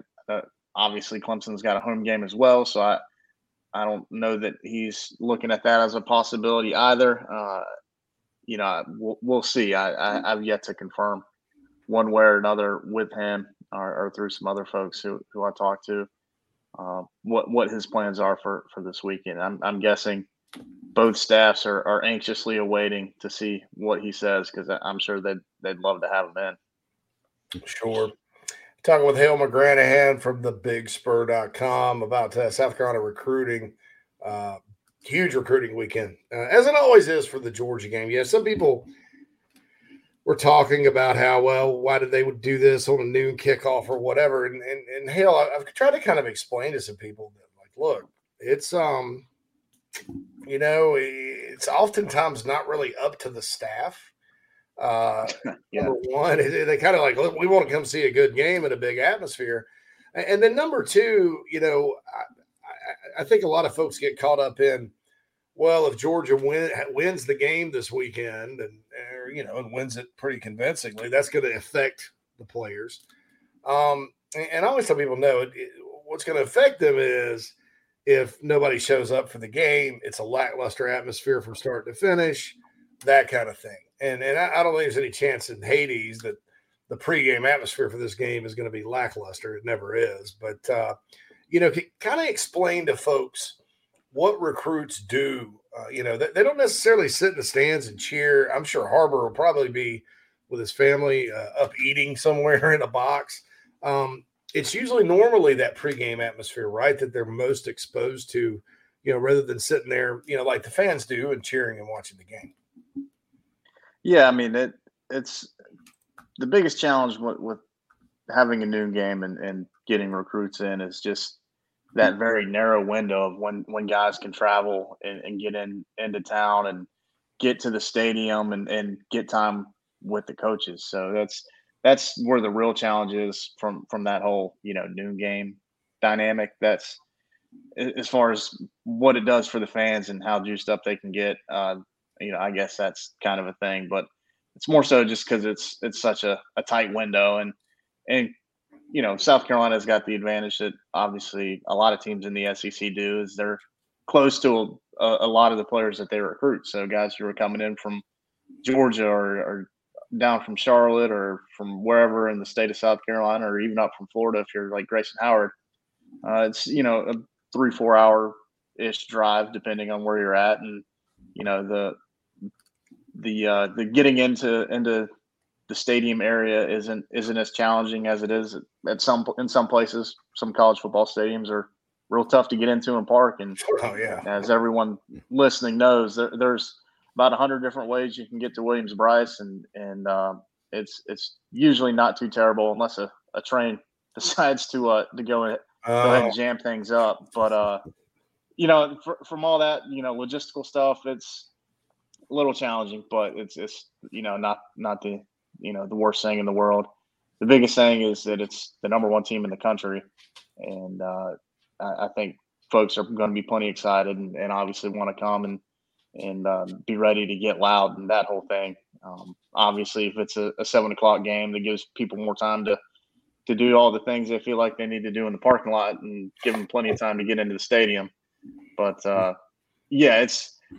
it's challenging for the coach because they may not get as much time with the guys as they'd like. But you know what? 2 weeks ago, there were some guys who were at the Georgia State game who didn't necessarily get a lot of time to be around coaches, and that game kicked off at night. So you're always going to have that. And the biggest thing that the staff wants to do is make sure the guys who are their priorities, who they really want to recruit and they're targeted and all that stuff, that they do at the very least get them in front of their position coach or potential coordinator or even the head coach, and at least say hello. So there's that stuff that goes on. They have the pregame deal where they go onto the field or on the sideline and watch warm-ups, and coaches come up and say hello. Maybe a player will do the same thing. Then after the game, something that's kind of changed here with this staff that they do that I think's it was more of like a circumstantial thing when they started it last year, because they couldn't jam a bunch of recruits into the locker room, which was something they would do in the past, where after the game, especially if you win, you want to get your top recruits to come in there and be around that celebration and experience that. And again, the circumstances with COVID and all that stuff, they were kind of limited on the number of people they could squeeze into the locker room. So they started kind of having a little staging area out on the field, breaking them up by position group. And then, once the coaches are done talking to the team, the assistants go back out onto the field and meet with whoever's still around who stayed till the end of the game, and get some more time with those guys that way while Shane Beamer is getting ready to do his post-game media stuff. So, and I guess kind of the flip side of what I was saying earlier with not having a lot of time to see the kids before the games is, well, if it's a noon game, guys don't have to worry about, leaving to beat traffic and not get home too late. Well, it's going to be 3:30, 4 o'clock by the time they're talking to the coaches. So after the game, so they'll have, some more time to spend some time with those guys and further solidify those relationships and recruit guys a little bit more, maybe send out an offer to what have you. So I guess there's, pros and cons to it if you're looking at it from that, dynamic standpoint. Phil, I think we got some Nana's Porch chat box questions for Hale. Yeah, I think we kind of addressed one with Sonder was asking about the game day experience. Yeah, we got all that. That was good. Yeah. Hale, did you play in the Big Spur golf tournament? Sure did. Did you eat Nana's Porch? Oh yeah. Was it good? Yeah. Yeah. Right? It was real good. Yeah, that was some good pig, man. Yeah, for sure. Outstanding. All right, so right here, Sonder has a question about Sammy Brown, Phil. Yeah, right there. What do we got? Yeah, any more from Sammy Brown, 24 linebacker from Jefferson, Georgia? Not a lot. He was considering coming for the game this weekend, and I don't know that he's going to. I haven't checked in on with him here in the last few days, but it's going to be tough, man. I mean, he's arguably the best linebacker in the country, and he's from Georgia's backyard, and Clemson's recruiting him, and everybody else in the country is recruiting him. So it's tough, man. There's a lot of stuff that adds up pretty quickly. That the first one being he's in Jefferson, Georgia, which is a stone's throw away. That's like being in Sumter, and, or Seneca, and all that. really, if you're Seneca for Clemson, what have you. So if he does, one of his teammates will be here on Saturday, 2025 defensive end, 4-star. He'll be here, but Sammy Brown, I don't know that he will. And even if he does, it's still going to be a tough road to hoe. And probably pulling for the dogs, Yeah. But he's been on campus several times, and still giving South Carolina a chance. So we'll see. For those of you that don't know where Jefferson, Georgia is, if you go down 85 towards Athens, that's the exit. It's one of the exits you could take. You can go through Toccoa, or you can go through Jefferson. The other way is Gainesville, where I used to live. So I had to, when I went out to 85 to go home to the upstate, I'd always hit up Jefferson. They have a mighty fine Zaxby's there and a pretty tasty Mexican place right there on that exit. But it's a speed trap. So if the game was in Athens this weekend, I'd say go slow through there, right? It's not a place to be speeding. Not in Jefferson, Georgia. It's right there. And then you got to think, hell, say he wants to get away from Athens a little bit. Clemson's right there. I mean, Clemson's 45 minutes up the road, 45 minutes from there. Continuing on Nana Sports chat box, Alex just wants to give you a shout out here. It says, hell yeah. Gives you a hell yeah. And then the Kreger has a great observation, Phil, here. Oh. Let's look at that. Oh, yeah. It looks a little like Kevin Spacey. Oh, am I allowed to say everything but F words? Just don't say the F-bomb, hell. Don't say that. I don't look like that's first of all, that's the first I've ever heard I've looked like that guy. That guy, right. Second of all,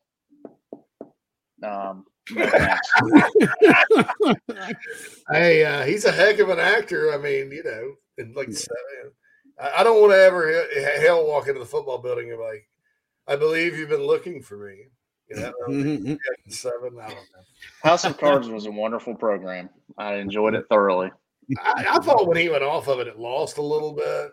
And I'm not a big. I didn't like his wife, but yeah, I like House of Cards. It's pretty awesome. Craig Krieger says, hopefully your morals are a little better. I can. Yeah, right. Yeah. that's a given. That's not our only difference. I guess that's not the only difference he and I have. H. Kenny says something about Harbor. Now, I want to ask you this too, because some of your, one of your coworkers has already dropped it. Biggest factor land at Harbor is Hale dropping that crystal ball. What tell me about Harbor and then what goes into your crystal ball process? Because I think you and I have talked about this before, but the people out there, they don't know, this would be very interesting. I don't know, it's an inexact science. There's a bunch of different things that go into it, whether it's just a gut feel or something I know about the guy and his background, and whether, what his connections are to the school, or, if he just keeps visiting a lot, like Grayson Howard, for example. I put in a crystal ball for him to Carolina. It was in January. And at that point, he'd already been on campus probably like 7 or 8 times. So I was like, you know what? At some point, like, you just got to kind of pay attention to how often the guy keeps showing up and kind of weigh it against how much or how not often he's visiting some of the other schools he's considering. And if it's somebody like him who's, in a relatively close driving distance to the other places he was considering, like that's kind of says something there. So it's, again, an inexact science and something that I don't have like a certain like checklist where like, all right, there's that. I don't know about that, so maybe not. It's, some of it can be a guess, quite frankly. A lot of the times, though, it's an educated guess and something that I'm certainly aware that people pay a lot of attention to and put a lot of stock in. And when Whittle put in his Nick Harbor pick, that got a lot of folks' attention, definitely. And it's something that I don't take I don't take it lightly. Like, it's because it's something that, again, people get really excited about or get really mad about. and it's going to get attention. And credit to Shannon Terry and the folks who came up with the concept of the crystal ball and what it is. And there are some people who have different interpretations of what we can and can't do with it. Like if I made a crystal ball pick for J.C. Sherbert to commit to Illinois, if I change it 3 months later because I'm hearing J.C. wants to go to Indiana, some people are going to give me a hard time about it. That's just sort of the nature. A hard time of Illinois, Indiana. Yeah, but it's. I'm going to respect your decision, though, JC. At the end of the day. Thank you. By the way, yeah, Shannon came up with the plans. The rules. That was a team effort, and I was one of the teammates that did that at 24/7. I'm not bragging, but I mean, because some of you hate the rules, right? You hate the rules, but you can blame me for it. I like the rules. I think it works out pretty well. Quantrell Knows has one more question for you, Phil. Hale, then we'll let you go. All right. Who is more likely Carolina lands, Terrence Love or Chris Peel? This is a very good question because I felt for a while, Hale, and this was last time I thought about this was before the season started. Every cycle you have one guy, and I've said this before on the air. I don't mind telling you now. You have one guy ultimately that you feel better about than I do by a good margin, and most of the time the Gamecocks get him. And we haven't talked about this, folks. I sneakily felt like that was maybe Chris Peel this year. Mm-hmm. So you can go ahead and talk about Peel and Terrence Love. Of course, Terrence has the Auburn commitment from Langston Hughes in Fairburn, Georgia, that has visited and has some interest in Carolina. Yeah, I guess I would say Peel, even though he continues to go to Georgia a lot, and I don't know what his plans are for this weekend. There was a chance that he was going to take an official visit, but that doesn't look like that's going to be the case. There was a chance he was going to take an unofficial visit a couple weeks ago for Georgia State. That didn't happen. He instead, I think, went to Atlanta to watch the Georgia-Oregon game. And again, I would have done the same thing. Plus, when you consider that Love is committed to Auburn, that's on the surface, that's going to be challenging to overcome. And I guess we could get into that whole situation and what might or might not happen down on the plains here at some point before now and the end of November. So I don't know. Peel's up in Charlotte. He's been down a few times, and he's not for a cornerback especially. He does not. This recruiting stuff is just he doesn't get into it. He obviously takes his visits and talks to his coaches that he's interested in playing for and all that type of stuff. But as far as all the flash and the look at me type of stuff that kind of comes with it and can be pretty common for guys who play that position at times, he is way different that way. So it's hard to get a read on him and where things sort of stand with him. For a while it was like a South Carolina, NC State deal. Then Georgia really started pushing, and then it sort of looked like Georgia would be the tough one to beat, and rightfully so. But they've got 4 guys in their class committed to them right now who are listed by 24/7 as cornerbacks, and you can only play 2 or 3 at a time, maybe 4 if it's you're playing Mississippi State. But I don't know. I just don't know how much space Georgia's got. I know they really like him, and if we're still having him come down for games and stuff, or at least entertaining him, the idea of taking him on board, and then maybe more than that. So I don't know. I do think that South Carolina is in as about as good a spot as you can hope to be with him, and you would think that it'd be nice to get him back on campus before he decides, and he's supposed to decide, at least that's what he's told people in the recent past, that he's going to be deciding before the end of this month. So we'll see if he shows up this weekend. Great. There's still another couple weekends to get him on campus. Wouldn't rule out NC State either at this point. I mean, they've been there all along. Like I said earlier, with Carolina, South Carolina, to be clear, neck and neck, and maybe even out ahead at some points along the way. So to answer the question, yeah, I would say Chris Peele seems a little more likely than Terrence Love. Yeah, I just updated the database and put NC State wasn't updated in the top 3. I just updated that on 24/7 Sports. All right, I got one more, and then we'll let you go. Okay. Let's just quickly here. We can all right, so Elijah Davis, Clint says, what's up with Elijah Davis? Hadn't heard anything in a while. I hadn't either. Yeah, well, he's a pretty quiet guy, and Elijah Davis, JUCO guy, so that's a little different deal than your typical high school recruit. He's out in Mississippi, and he visited South Carolina as soon as he was permitted to start taking visits as a JUCO prospect. The first trip he took was to Carolina. They got him back one more time. I think it was for the first cookout when he came back. He visited Tennessee. He's been down to Florida State. Alabama's in the mix. Carolina staff was trying to get him to come back in July for that cookout, and he didn't make it in. But I would think he's probably going to try to take some official visits here this season. I don't have East Mississippi Community College's schedule in front of me, but I would think they play a lot of their games on Thursdays, which is pretty typical for teams in that league. So we'll see. I think it's kind of South Carolina and probably those 3-4 teams that I mentioned, Alabama, Tennessee, and maybe Florida State to a degree. Elijah Davis from Wagner Sally, placement at East Mississippi in Scuba, Mississippi. It's a heck of a name of a town. Hale, thanks for joining us today. Giving us the rundown on Carolina recruiting. Obviously, you'll be busy this weekend. I wish you good fortune and all that good stuff, and may nothing annoying happen to you this weekend. Appreciate it. That's very kind of you. Thank you, Hale. I'll be good. Thanks for having me on, guys. I'll see y'all later. Hell yeah.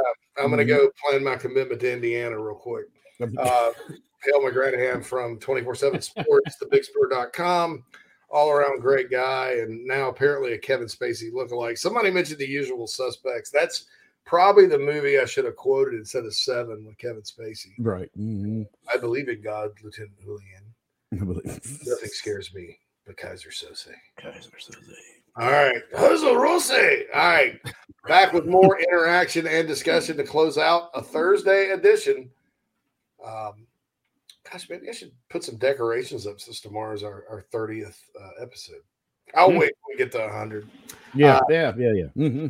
We'll blow it out at 100. Inside the Gamecocks show after these messages. If you're looking to sell or buy multifamily property right here in South Carolina, the Burgesson team of RE/MAX at the Lake can help you get to closing fast and easy. Adam and Derek Burgesson both are very proud Gamecocks and are more than happy to assist you with any of your commercial real estate needs all across the state. You can email Adam at aburgesson@remax.net. That's ABERGESON at remax.net to get your next deal underway. The Burgesson team, proud sponsors of Inside the Gamecocks.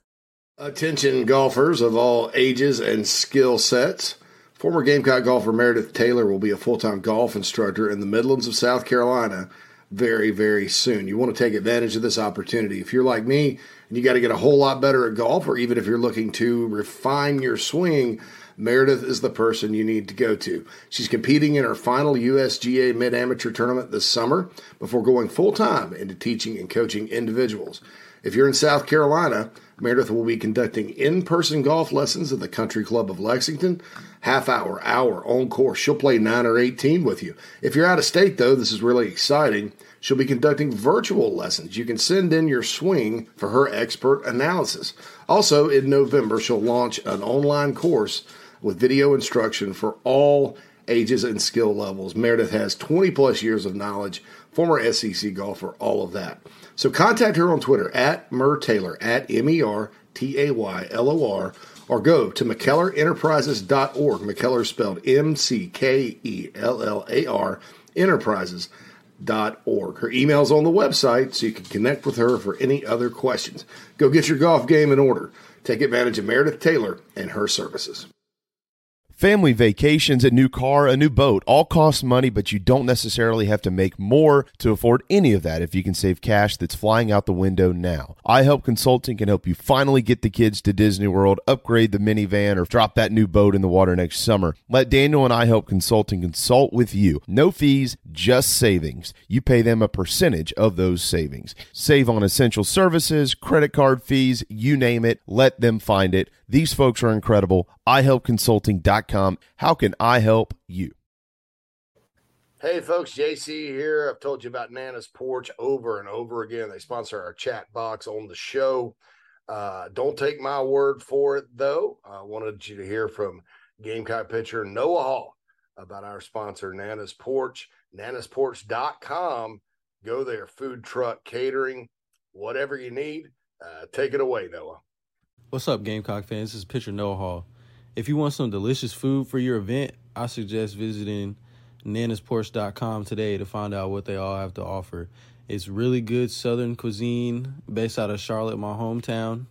I hope you guys go check it out. Go Cox and go Nanas. Hey, man, are you sick and tired of your business computer guy?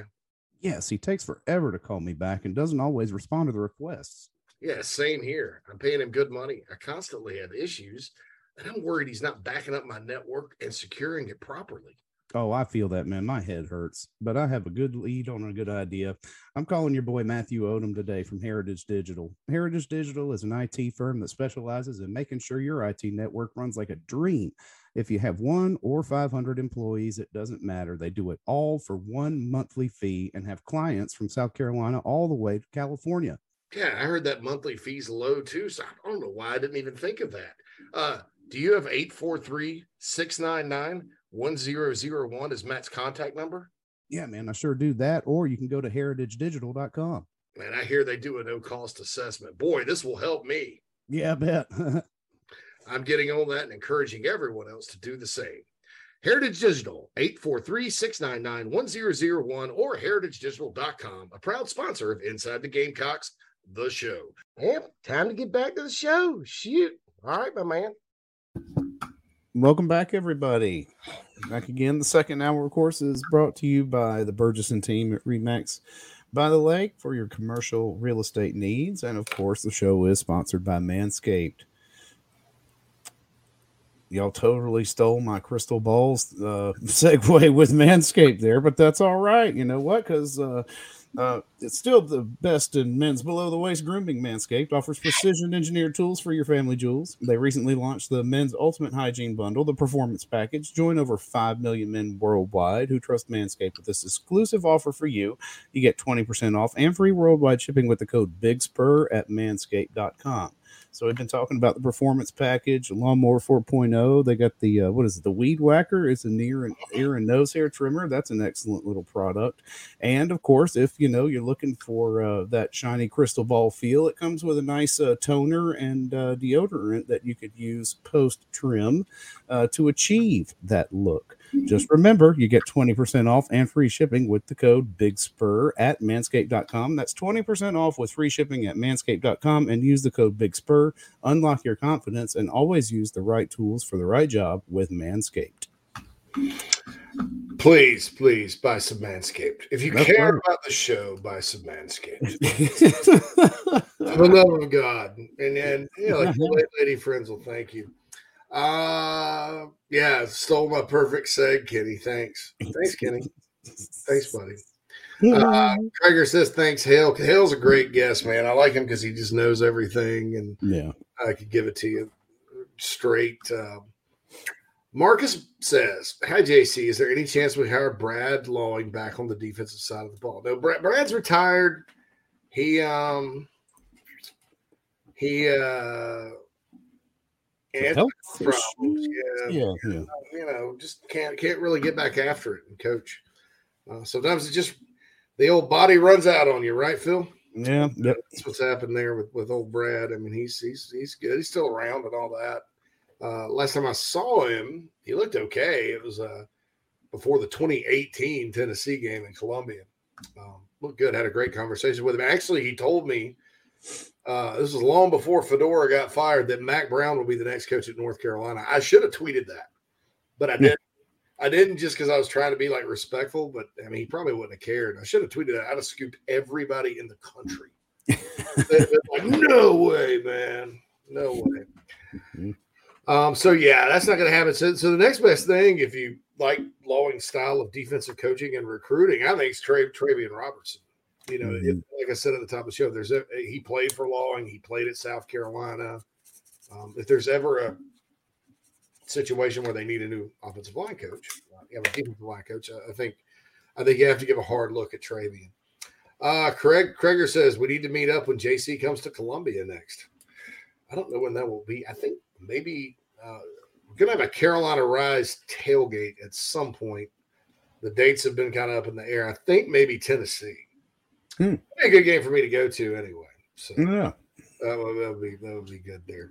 Travis says I think you guys will finish 7-5. I don't know who Travis is. Travis a fan of somebody else? I don't know. Maybe another Bulldog. Orange Fog or a Bulldog or who? And JC, are you going to make it any games this season? Probably Tennessee. I'm going to Kentucky, the road game. Mm-hmm. So if any of you are in Lexington and you're going to Keeneland on Friday, I'll be there. Phil will be. We'll either pre-record the show that day. I'll probably be like totally out Thursday, and we'll pre-record a pregame for Friday because I've got to leave here on Thursday to get down there and meet up with some friends. But that's it. Kreger says, great segment with Hell, very informative, and please get Lawing on. Let's see if I can do that. This is Lawing has some crazy stories. Hutch says, I believe Chris Peel told the Michigan 24/7 guys he's visiting them this weekend. Yeah, Michigan. Hale didn't mention Michigan, but Michigan is in the databases up there. Michigan, they could be appealing to that kid a little bit. Like I said, he's one I kind of wrote off a long time ago, and Hale's kept up with him. And I sort of differ in my opinion with Hale that I think Love probably would be the better, the more likely get at this point, just based on some of my information. Yeah, but look, I've been since we started this show. I've been full speed ahead with the show, the team, Carolina Rise, all that good stuff. So I kind of left recruiting for the first time in years. I've kind of left it to Hale. I need to get an update, man. It's like you need to take your butt to the eye doctor. Yeah, you need to get you an update on recruiting there. So. Continuing on with the IL Consulting mailbag, Justin says, here's a thought I've had. I understand check with me offense at the line, but I really thought last week it messed with the rhythm a little bit. I agree, and I wish they would have done it last year early when you had the quarterback trying to bark out this long cadence, and they started doing it around Kentucky last year. But yeah, almost every snap, Rattler gave the hard count and checked the sideline. Radham seems like a rhythm guy. And again, while I understand, I also think you have to let these guys get into the rhythm and play football. I'm no analyst, so maybe they checked in some good things, but I don't know. Keep up the great work. Love the show. Yeah, I think if you're going to – all right, so when you do the check with me, Phil, and that's basically – I'm sure you know this, but it's basically when the quarterback goes to the line, they look like they're going to snap it, and then they all turn and look at the sideline. Spurrier era completely. Yeah. Completely the Spurrier era, right? Mm-hmm. To me, that's sort of faking tempo. It's not really true tempo. When the head ball coach was sitting there dialing them up, I was like, take as long as you want, sir. That's right. Yeah, snap it at one. Yeah, I mean, everybody get frustrated because Spurrier was very liberal with how he used his timeouts. And sometimes he goes, shoot, I'm going to call timeout first play of the game. Well, he's usually getting into something that's good, right? Yeah. And that's where we're kind of at a deficit from an analysis standpoint, is it? Because we don't know the initial call. Yeah. Yeah, and we don't know if their call was actually changed or if he's just looking over. And I mean, that's you never know at that point. You know what I think. Probably the better option would be, let Spencer read it depends on, just go fast, call it and haul it, so to speak. Yeah, that's right. Let him, make get in the perfect play call. And if, do some options, but this offense is different than Spurrier's offense too, because think about it, in Spurrier's offense, you're running like all this stuff that he created with names, Steamers, Mills, all that good stuff, semi. And a lot of times in his offense, the receiver has an option route, right? In other words, you can you snap the ball, and if the receiver reads cover 2, like if a team's trying to disguise or whatever, he runs this pattern. If it's cover 3, he runs this pattern. That's why you a lot of times had guys running wide open, because the receiver would make that read going out. It's almost harder to play receiver for Steve Spurrier than to play quarterback. But that enabled them. They still didn't go 90 miles an hour and go tempo, but something like that would be more beneficial. Some of these teams that go crazy fast all the time, like Tennessee, I don't know if South Carolina has that in their play. Yeah. If I could do that, I probably would. I would probably go as fast as you can against Georgia and wear those big old guys out. Yeah. And all that. There's really, yeah. Oh, I was going to say, I didn't watch the second half of the Oregon game because it was over at that point. But how long did the one stay in? Oh, gosh. I think the offense might have gone 28-3. Yeah, it was 28-3 at the half. It was quickly 42-3. So yeah. Georgia's probably a pretty rested football. They haven't played but 2 halves of football, but it's still, you're. Well, and even that, it was like, if you can make this a game, you're going to press them because nobody's played 60 minutes of football on that team. Yeah, exactly. they haven't been in the fourth quarter. They've been drinking Gatorade. So that's good. Bilton says, anything new with Harbor, or are we still in decent position? South Carolina, I still think, is the leader heading in. Got to have a good visit, got to survive the other visits. But South Carolina has a great plan. Great plan. Saunders says, my favorite Spurrier motif was him immediately throwing for the end zone if you were remotely close after a big momentum swing. Yeah, it's crazy, Saunders. The one time Brian McClendon did that, or any offensive coordinator under Muschamp did that, and I'm talking, not just calling a pass after a sudden change, but going downtown. Was in the Outback Bowl against Michigan. Jake threw a strike to Brian McClendon, who jumped up and got it, and was a touchdown. And it worked. It's funny how, it's kind of. Oh, that gave me some faith in McClendon being a play caller. And honestly, if you think about all these guys that have been through here calling plays since Spurrier left, McClendon's probably the most successful. You probably couldn't argue that McClendon's not the most successful one. Of course, he's on the other side. He makes his return to Williams-Brice this weekend as the receivers coach. I'm sure most Gamecock fans hope his recruiting and evaluations there go as well as they won at South Carolina. It's easy to recruit at Georgia, man. Yeah, right. Yeah, it's a little different. I think all those guys from Muschamp to T-Rob to guy at Alabama, Wolford at Alabama now, all those guys realize, like, hey, it's a lot easier to recruit to Georgia or Florida or wherever than it is here. One thing I do like about this game, though, JC, is it seems like, there's been some kind of talk about Muschamp, obviously, but I'm glad that hasn't been a major theme of this, the return of Muschamp, that nobody's obsessed with that, because that's not where we needed to be. I was worried about that coming into this week.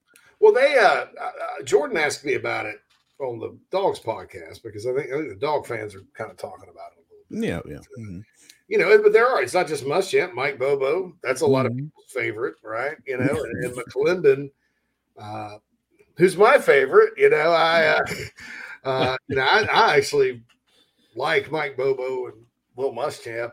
I never knew Brian McClendon. I thought he did a pretty good job first year calling plays, not so much the second year. But obviously he kept his eye off the ball at receiver position. But he's back, McClendon's back, Bobo's back, Muschamp's back. They're a bunch of happy dogs down between the hedges in Georgia.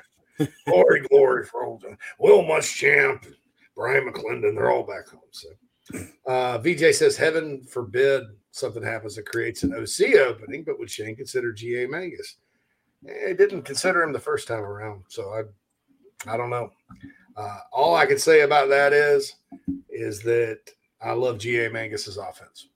And I think it's an offense that's sort of the same offense that was very successful at South Carolina when Spurrier was here from about 2010, 2014. It's worked at other levels. It's worked for the New York Guardians of the XFL. You know, you got a guy that Steve Spurrier and Kevin Gilbride both won't hand them the play sheet, let them call it. I think it's a pretty good coach.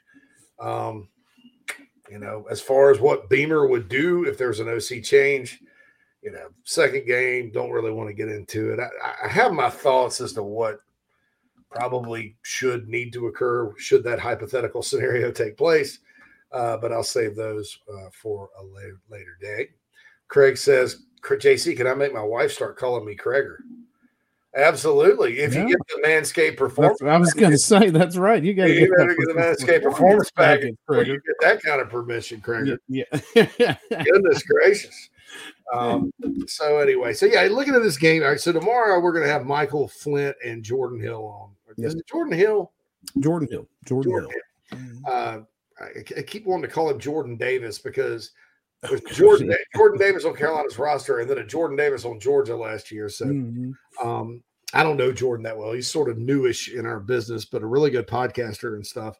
So we're going to have him on tomorrow to talk dogs. And then you guys gave us really good feedback with Michael Flint last week. And I thought Mike had a great segment last week and all that good stuff, except his camera kept falling off of his computer. It was such a good segment. Nobody cared about that. It was right. Yeah. It's kind of like having you're like in Phantom of the Opera. You're playing the Phantom and your mask falls off twice, but you're so damn good at singing it, you know, that everybody stands up and applauds anyway. There's ladies crying and stuff at the end. That's how Michael Flint's segment went last week. Sometimes the blemishes are more endearing than a perfectly polished podcast. Exactly. Soda City says, hey, hope you and Phil are doing well. I've been thinking about what you said over the years about how Carolina should be a special preparation offense. This is from the iHelp Consulting mailbag, by the way. I think it's very relevant now. We need to look at schools that do more with less to understand what's best at Carolina. Schemes at places like App State, ECU, Billy Napier at Louisiana. Going to disagree with that. Phil Longo and the guys from the Browse Tree that would take what maybe you would consider inferior talent and have sustained success year after year. And I'll read the rest of this later. This is sort of long. I got the whole thing. It's just kind of about. He says, "Thank Kate Karen go Cox. Thanks for all you do for the Gamecock community." Thank you, Soda City. And you make some good points here. What I'm going to say is like. The App State scheme is basically the Sean Elliott scheme. You have to have a dual threat quarterback most of the time. I know Chase Bryce is making it work with not being a dual threat this year. So there's some of these things you got to be careful of. You mentioned Napier at Louisiana. I don't think it's a sure thing that offense is going to work at Florida because it seems like Kentucky just kept Anthony Richardson from running the ball, and that's all they need to do to win. He hasn't thrown a touchdown to his own team. I just don't. Yeah, I'm not. I mean, what that offense is basically is it's like Dan Mullen's offense, but without the bells and whistles and window dressing. I'll say this. I like Dan Mullen's offense. I don't know that you can hire Dan Mullen. I mean, you want to talk about a personality of a shoe. No pun intended. Yeah, that's right. You know, I don't know. I don't know that he would fit the culture, but who cares? He's a guy that you just put him up in the box and have him call ball plays. Mm-hmm. Yeah, that's what you need. A guy that's just like a guru. Some bridge troll, and all he does is sit back there drawing them up, you know. Get everybody else to recruit. But I love the Mullen offense. I love anything from the Browse Tree that would work at Carolina. You know, I don't know that. Here's the thing: people ask me, like, do you think Marcus Satterfield's system is going to work at South Carolina? I don't know what the hell the system is. Yeah. What is it? I don't really know what, you know. It's a collection of plays, and then and honestly, a lot of the plays are really good, you know. But like, okay, I could, you know, like okay, so you're writing an actual stage play, right? There's a lot of great acts and scenes and vignettes and things like that, but I don't know what the hell the story is. Yeah. I don't know the storyline. I mean, that's a heck of a scene, but then, we get to something else and I'm like, well, wait a minute, you're losing me here. That's kind of how I feel about it. But look, guys, it's been 15 games. There were I didn't see them do anything last year with the exception of those 2 passes in the bowl like they did against Arkansas, where they just rocked it down the field, like they did. Yeah. I understand they have to, but let's let it play out. I mean, let's let it play out through Kentucky, right? Things may not go well against Georgia this weekend because Georgia's number 1 in the country and Georgia's Georgia. And keep in mind, too, South Carolina's now had back-to-back games against top 10 teams, okay? Yeah. That's brutal, right? Yeah. Let's see, I don't think there needs to be any struggling with Charlotte or SC State like they struggled with Troy and Vandy in East Carolina last year. That's for sure. I think somebody would love to have them hang half 100 on somebody, right? Mm-hmm. And then go to Kentucky, shoot your shot, and see what happens. And after that, you go into the open date. You see some of the same old against Kentucky, and maybe you struggle against the little guys a little bit. Then I think at that open date, it's time to really start thinking about things, right? But, I could see a scenario where things happen well and, this thing starts clicking and whatever. And then we all understand what the offense is because it started to click. It's much easier for us to go, well, here's what the scheme is, Phil, sort of when it's working than when it's not. What's the thought? Because when it's not working, you have to read minds. When it is working, you go, I see what you did there. Yeah. And right now it remains to be seen. And we don't say that as, a slight or anything negative at this point, because we're coming into the season fresh with Satterfield. So it was like, I don't think in 2 games, one of which is against could arguably be a top 5 opponent. And then the third game, number 1. So, that's. I mean, Kentucky's at the top 10 right now, too. Yeah, right. Yeah. So you're going to get your shot there. Yeah. Mm-hmm. Now, they beat Ole Miss. They have another cupcake. They'll be undefeated heading to Carolina and in the top 10. Mm-hmm. But I don't know if they'll beat Ole Miss or not. But, yeah, I mean, you're absolutely right. I think what we may get to see kind of how things go. Jared says Satterfield's the poor man's Charlie Weiss. Well, I'll just say this, Jared. I don't know that, but I'll say this. Charlie Weiss's offense from that year he was at Florida under Muschamp was way, way, way, way, way too difficult for those kids to learn. Way too difficult. Spencer said Keeneland Friday, then the game Saturday is the move. Everyone needs to do that back-to-back when they can. I will be there, Spencer, on Friday with friends. Already got tickets to Keeneland. Keeneland's for those of you who don't know, it's a horse racing track in Lexington. And when the Gamecocks typically go up there that time of year, they've missed it a few times here and there, but never done it. Going to drive down, got my hotel, got my tickets.